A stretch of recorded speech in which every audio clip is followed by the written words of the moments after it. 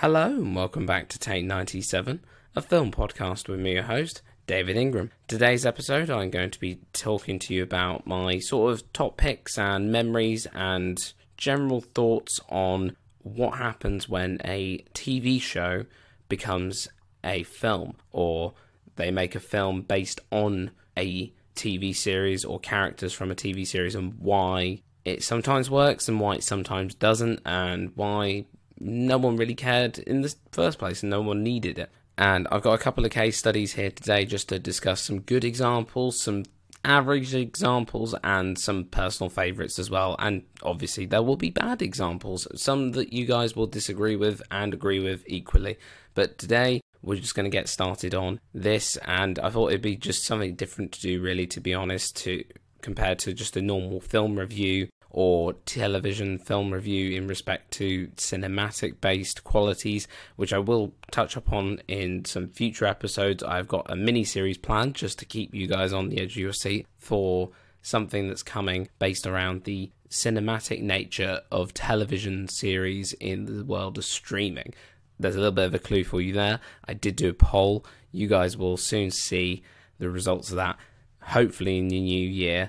But let's continue with today's episode. And by the way, just a quick note, guys, if you're not following us on social media, please do, at Take97 Podcast on Twitter and at Take_97 Podcast on Instagram. We're regularly putting stuff out there, quizzes, polls, opinions. But anyway, getting back to the main point of this episode, from the small screen through to the big screen. In some cases, some of these are British examples because obviously I'm a Brit. I know these TV shows and I will sort of cite them as the things that I understand. But like there are instances where you get film versions in American TV shows. So one particular example, regardless of whether you start off with a TV show and then they make films, or whether it's a TV show based on films, then you need to sort of, one way or the other, they take after each other from both the good and the bad aspects. And, so for instance, a big one to cite is Star Trek. Star Trek has got several television series in its belt, as well as several films. The difference between the various different forms, so the TV show and the films, obviously you've got all the different variations of Star Trek in the TV series format. And I'm not a Trekkie by trade, but I just think, some TV series and films, it goes a bit too far, but others, people would disagree and say that, it's the building of the worlds, the world building is great. And I can just see that in sometime in the future, they might do it potentially. Like Game of Thrones, I can see them doing like a film trilogy maybe potentially to accompany the TV series, unless they just want to keep it in an episodic format rather than episodic feature film format in the way that the Harry Potter franchise or Lord of the Rings, for instance, which did that particularly well, have done in the past, where it's episodic but it's in feature film format. And the same goes for like the Star Wars saga, Indiana Jones, that kind of thing. The main point about this is that really are the film adaptations of these beloved TV shows in some people's eyes, are they any better than the original source material? Do they do a better job in terms of the way they're shot? Because obviously with a film, you get more money, the budget's usually bigger than the TV series budget, so you naturally get a little bit more of a cinematic flair for these kind of things. But other times, I think they keep the style the same and they try and maintain that similarity to the original source material, so it all links up together. And in other cases, they try and be cinematic and go all the way over the top, but it doesn't quite work. So, like I mentioned, Star Trek, I think, is quite a standard example of where you look at both TV versions and film versions. It's pretty much a constant, and obviously I'm not going to get into it too much because I'm not a Trekkie, but it does divide fans, which ones are better, which aren't. And for me, I'm just going to start off with, because I am a big, massive Doctor Who fan, the Doctor Who being the British science fiction series about a time traveller who known as a Time Lord or Time Lady, and they are a traveller in space and time, and in a police box based on the 1960s police boxes that you get in Britain, in London, or across the UK back in the 50s, 60s time. And that is the disguise for this bigger on the inside spaceship, and they go for all these adventures in space and time. Anybody who knows even a little bit about Doctor Who, you know the premise, but that's the general gist of it. The show started in 1963. It is currently, obviously, its original run ended in 1989. Had a little bit of a peak for a television movie, sort of funded by the Americans in 1996, and then obviously the revival from 2005 to the present day has continued. But the thing I'd like to sort of cite here is, obviously, whilst there was a TV movie, and it's classed as it's always labelled by everybody as a TV movie, Doctor Who really has only ever had 2 cinematic treatments. And to me, even though they're not, some people class them as canon to the actual original timeline of Doctor Who, others just say that they're a spin-off in another universe, and it's just a fun take on the concept of Doctor Who. But I genuinely think that these films are probably, they are at the moment the closest thing that we will ever get to cinematic Doctor Who in the cinema. And that would be the 2 films, so the 1965 Doctor Who and the Daleks, and then the 1966 film Dalek Invasion of Earth 2150 AD. Now, both of these films, the stories of which take inspiration from the 2 original 1960s films. So whilst one was released in 1965, Doctor Who and the Daleks, that was actually based on Doctor Who, the serial The Daleks, from the original series, the actual second story, The Daleks, in 1964-63 time. We then get the second one, which is based on another serial called Dalek Invasion of Earth, which it was released in 1964, middle of 1964 there.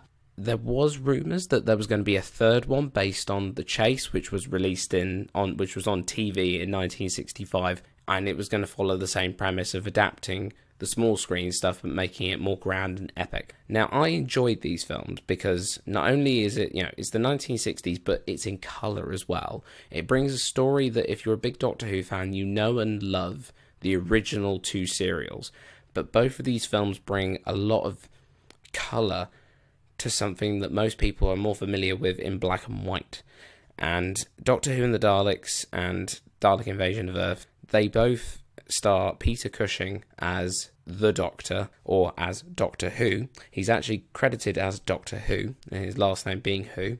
It's a bit of a strange thing because obviously it was even though it's a British film, everything about it is very British in its sensibility, even though the scale of it is very Hollywood. Then you get these big, bright, colourful Daleks. The sets are just amazing and really, for the time, futuristic, because of the 60s you can only go so far, but it's the sort of look and aesthetic that every Doctor Who fan wanted classic Doctor Who, and still wants classic Doctor Who in their mind's eye to look like, because that is the scale that you expect from these science fiction tales of adventures on alien planets and even invasions of your homeworld and such, with alien invasions like they do in other science fiction films that we see. So famous examples from the 60s themselves. So you've got The Day the Earth Stood Still, all the other, even Claude Rains' The Invisible Man. I'm literally going through the bits that are mentioned in the Rocky Horror Picture Show opening song now, but I don't care.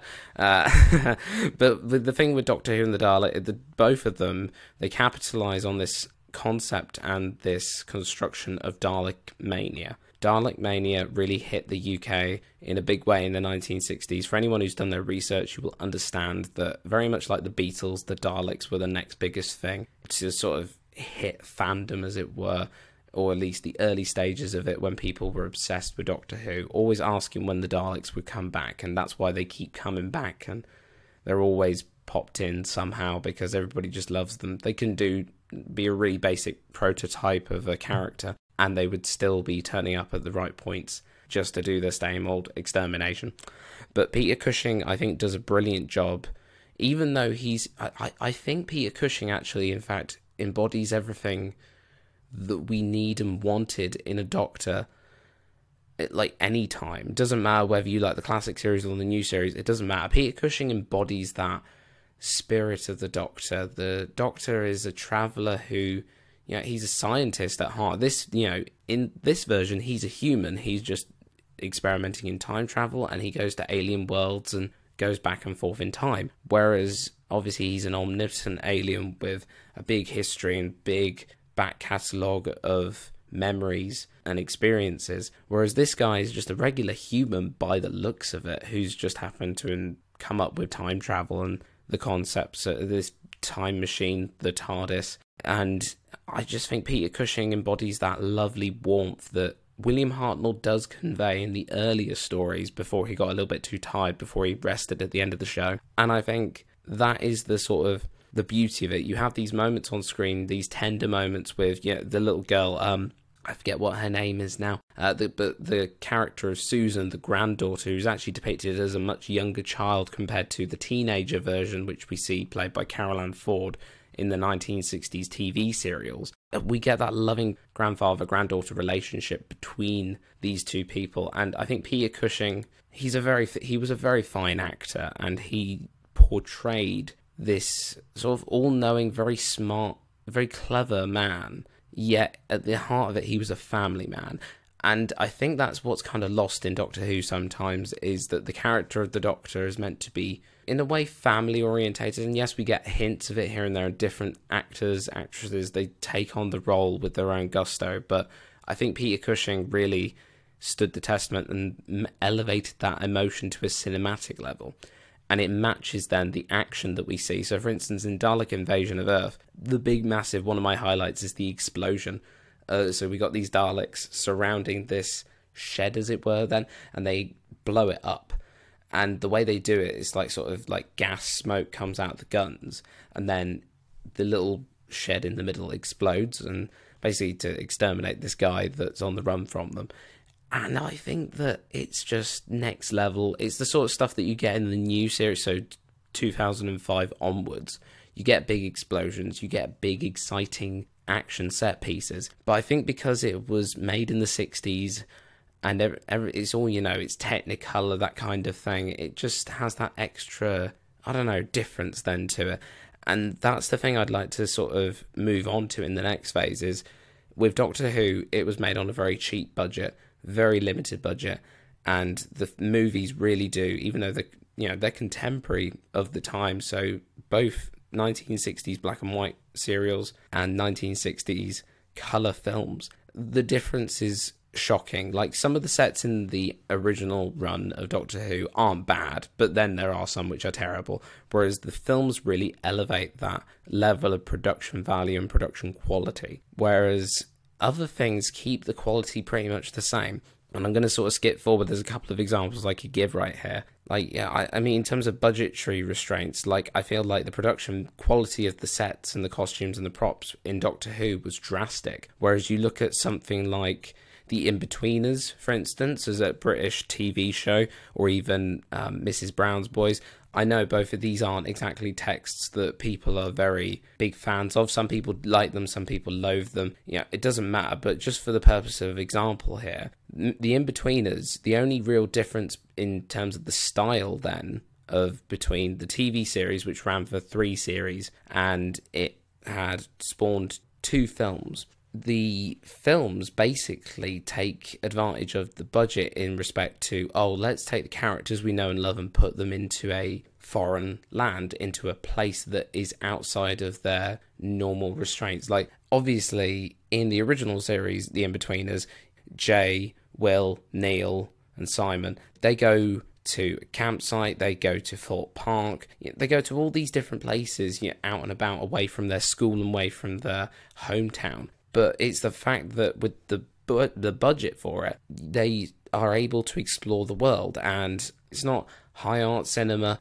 and obviously it's very questionable, especially with nowadays, in terms of the stereotypes it perpetrates and the thematics it portrays and everything. I never thought I'd ever use the word thematics talking about The Inbetweeners, but this is where we are. But they, in terms of the male sexist side of things, in terms of, lad culture, that's what I'll label it with. And you get this sense of, we got the money to do more things, let's just put them abroad. And that's what they do in both films. And in my opinion, obviously, lots of people and friends that I know really dislike the second one.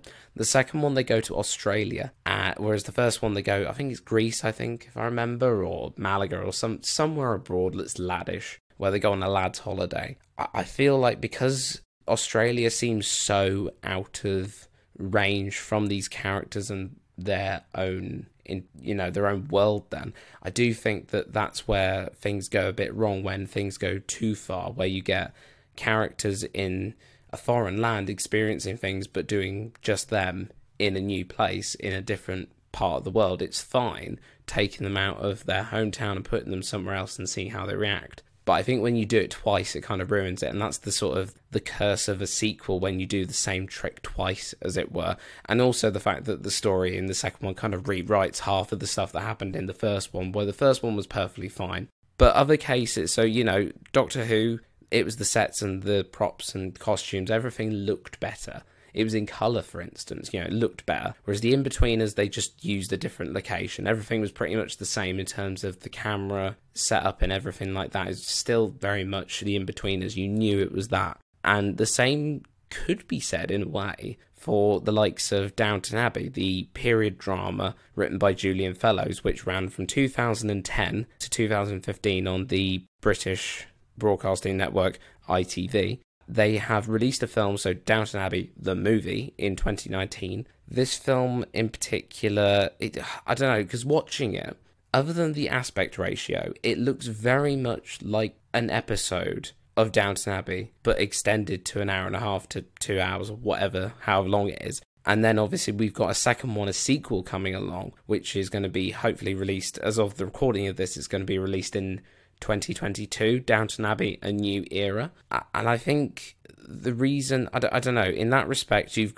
they had serialized storytelling, but with cinematic visuals. Everything looked really sharp and high-end then, shall we say. You got the likes of Endeavour, the Inspector Morse prequel, and any detective drama on ITV these days has that edgy sort of cinematic look to it. So when you take something like Downton Abbey, all it is just telling you a series of stories that you would probably see across the likes of maybe 3 or 4 episodes condensed into one solid, fluid narrative. And it doesn't make it bad or anything. It just sort of means that you've clumped together 2 to 3 episodes in one solid narrative. And I don't think that's always a bad thing. If you're a fan of the show, then you will enjoy it. But at the same time, it means you can just sit and enjoy it in one sitting. And in the way of Downton Abbey, if you didn't know the characters, you could get away with watching it on its own. That's the other thing as well. I think the In-Betweeners movies, you can watch them, both of them back to back without knowing the series too much. But obviously, if you don't know the series, you won't know any of the sort of in-jokes and you won't get to know the characters as much. The same applies to Downton Abbey. Whereas the Doctor Who films from the 1960s stand alone. Like, yes, they are based on 2 serials from the original show, but none of the relationships between some of the characters is different. Like, for instance, the character of Barbara in the first one, she's the granddaughter of the Doctor as well, whereas she was just a school teacher in the original. So really, you can watch the Doctor Who movies. You can even watch one of them and not really see the other one. It doesn't really matter. So if you watch Dalek Invasion of Earth first, it doesn't actually matter that you didn't watch the other one first, because there's a different lineup. I mean, the young girl, Roberta Tovey, I want to say her name, is the one who plays Susan. She is present in both films. She's a key role, and so as much as the Doctor is. But then you got the likes of Bernard Cribbins, who is a side character just as much as the Barbara's friend, then male friend, Ian. I think his name's Ian in Doctor Who and the Daleks. I think which is strange, because they're meant to be friends in the original serial, but in this one, they're lovers, which is a bit strange if you watch the original series. But there is that sense of detachment from both the TV and the film. So whereas obviously Downton Abbey, both the film that came out in 2019 and this new one, which carries on and continues the story from the film, it's a direct continuation of the TV series. The In-Betweeners is, in a way, a direct continuation of the series. You can watch them on their own, but if you watch the series, your experience will be more enriched. Whereas if you watch the Doctor Who films, you get that sense of it's just a one-off, it's a different interpretation. It's a bit like a remake of, say, I know I use this example probably way too much, but like if you watch an adaptation of, say, The Great Gatsby, the 1970s version, it's very much the same thing, really. You watch the new version, you watch the old version, they don't carry on, they're not connected or anything, it's just two different interpretations of it.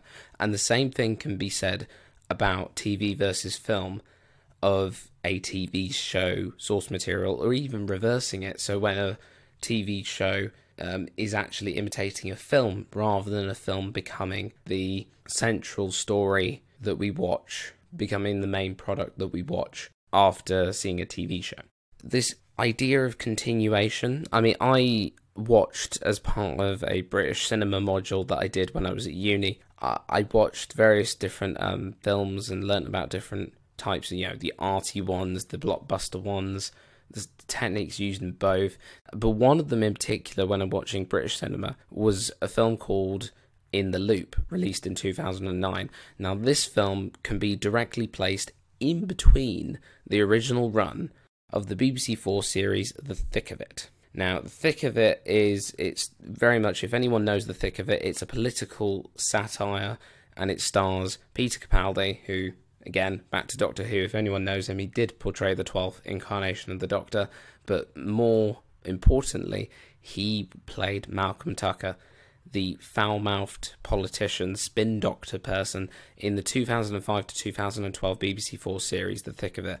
And the film In the Loop, it maintains, it's like The Inbetweeners and like Downton Abbey. The style of filming is exactly the same. The documentary style is all very similar, but the only thing is it's telling you in a much more in-depth story that, and again, it sort of brings the best of both worlds.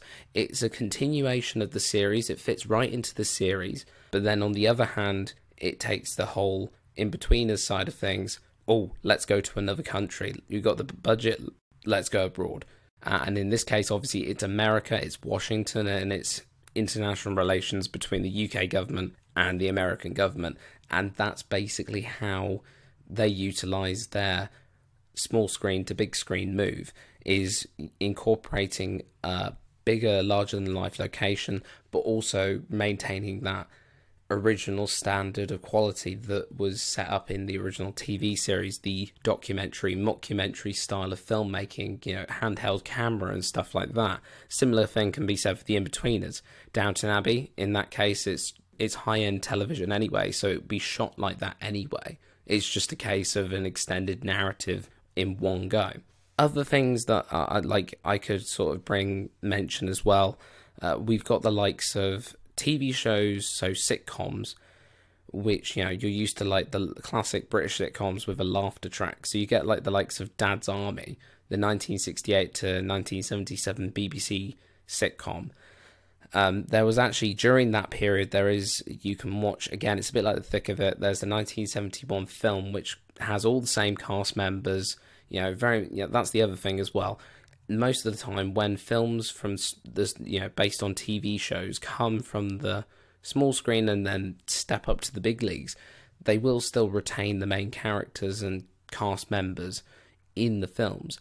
They won't often recast them. So stuff like the Peter Cushing Doctor Who movies, they very much were a marketing ploy because the UK and the world seemed to be gripped by Dalek mania.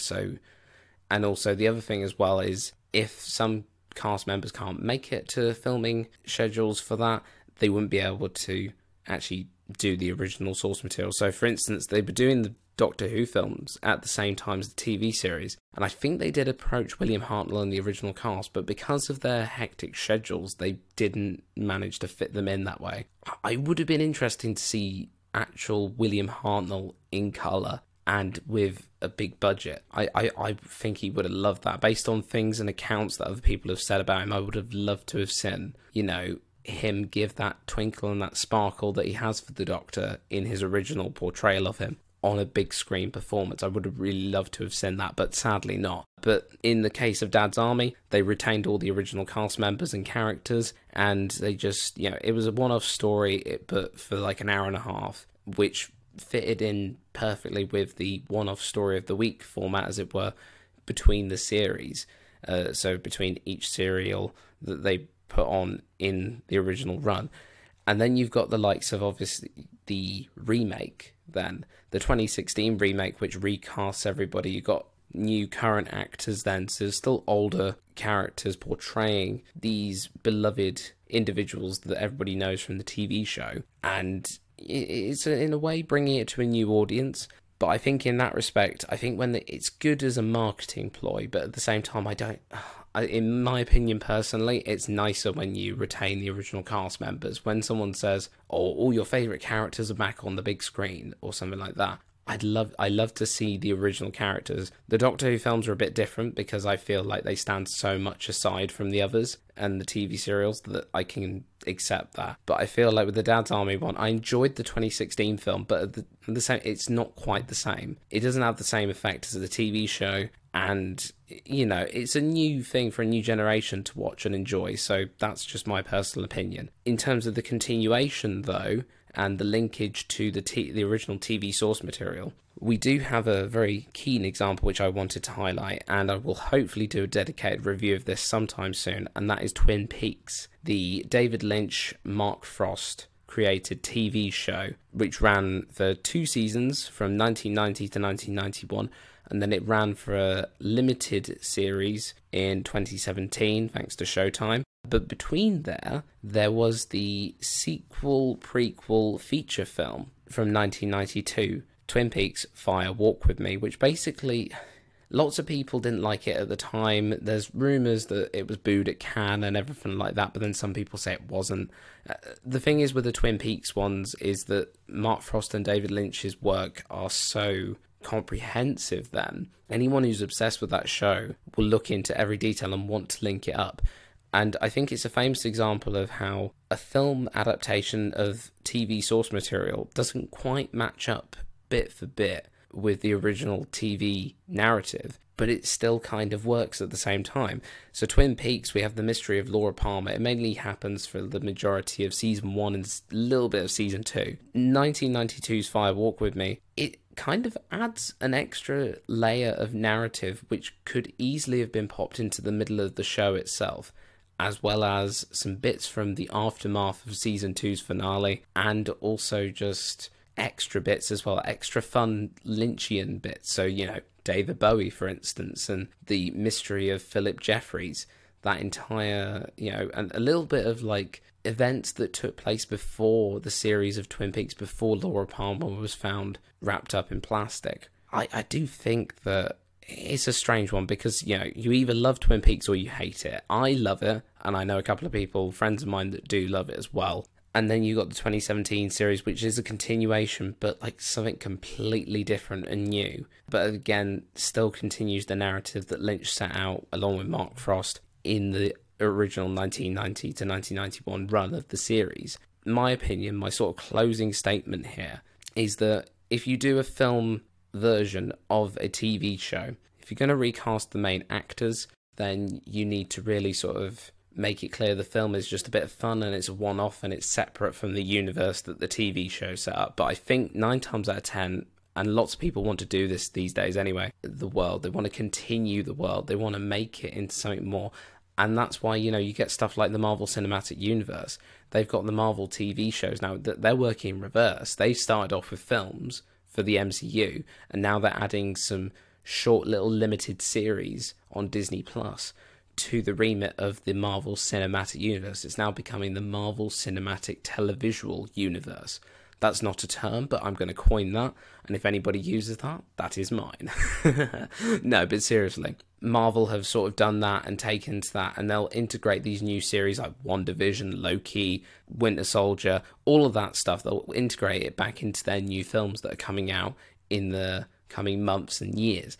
I do think that, in my opinion, if you do a big screen adaptation of a film, of a TV series, then utilise the original cast as and when you can and continue the narrative. Or if you're going to not continue the narrative and make it a one-off, at least hint towards that universe that was created, acknowledge that TV world and the work of the original people behind, the writers, the directors, everybody that worked on those, because without them you wouldn't have the film that's coming to it. And then you just get bad examples where, oh, let's not use cardboard sets, let's use normal, like actual, like real life locations, like Mrs. Brown's Boys, the movie, where they literally use real locations and they try and, you know, make it next level stuff. And I don't know, it's not the same. It's just, I don't, it seemed like that movie was made for the sake of it. Let's be honest, it was the natural stage for them. Oh, everybody seems to be watching it, let's make a big screen movie. I think that's what happens sometimes as well. It really desaturates the film market when you make big screen adaptations of TV shows. It takes a really good show to be made into a film. For instance, I think it's El Camo, I want to say, from Breaking Bad. Now, that worked really well, but at the same time, others failed miserably. Now, just to sort of close on this, basically, I would like to ask you guys, let us know on the Take 97 Instagram and Twitter, do you have any TV shows that you feel like you'd love to see become big screen adaptations? I have a couple. So I love a bit of, there's a British TV comedy called Gavin and Stacey in the UK. Some of you will know it, some of you won't. Gavin and Stacey, I would love to see a big screen adaptation of that, because, you know I've just sort of moaned about like all going from give them the budget and they'll go abroad. You know, I genuinely would love to see a half and half split with that one. I want to see Gavin and Stacey movie format. I want to see it in Barry and Essex, but I also really want to see them go on like a Gavin and Stacey road trip. I really want to, because you can imagine Bryn with his little sat nav and Nessa and Neil and, you know, all the current storylines that are going on when you get to the end of the series. I think it could be so funny. I think with the talent that you've got, I know James Corden's in everything and he seems to be in every film now, which is so irritating, but it's the one film I think nowadays I'd actually not mind seeing James Corden in. Nowadays is a Gavin and Stacey movie. I mean, I'm surprised he hasn't done it, to be honest with you, because he's in everything else, so he might as well just be in something else that he created. But other ones that I'd like to see, I mean, I love Stranger Things, but Stranger Things is very cinematic in the way it's shot already, and I feel like because they're hour-long, in some cases just over an hour-long episodes, I feel like we already get the cinematic treatment for those. We just get lots of mini movies. I was talking to my girlfriend the other day. She was like, I want to see an Orange is the New Black movie or a sex education movie. That's an interesting thing that I'd like to maybe point out. That'll be a good one to do, maybe, potentially. I mean, I feel with Netflix, because they make mini movies, even though they're serialized out of every episode because of how high quality they look, I don't think they'd ever do it. But it's something to put on the wish list. And the other thing, I want to see another Doctor Who movie, but a continuation of the series. I want to see a movie that is part of the show itself. Like, I know we've got the specials, like the 50th anniversary special, and in a way, An Adventure in Space and Time was like a little TV film. But I want to see an actual cinematic Doctor Who on the big screen. And I don't mean an anniversary special either. I mean a proper bona fide film in the respects of, you know, the way they've done it with Downton Abbey. I'd like to see that. But that's just my piece as a fan of these kind of things. Let me know, please, of what you think would be a good film adaptation. So which TV series would you choose to make into a film or to have a film version made of it? What would you like to see? Or is there anything you'd like to see of the reverse? We'll put a poll out there and ask you guys on our social media and see what you guys think. But for now, that's a wrap on Take 97, a film podcast. The small screen to big screen discussion edition of the podcast, and I look forward to seeing you on another episode of Take 97. I can't wait to share with you some new reviews that are coming up as well for some brand new films, and also some great cracking guest spots as well. Tune in for those soon, guys. Thank you very much. See you later.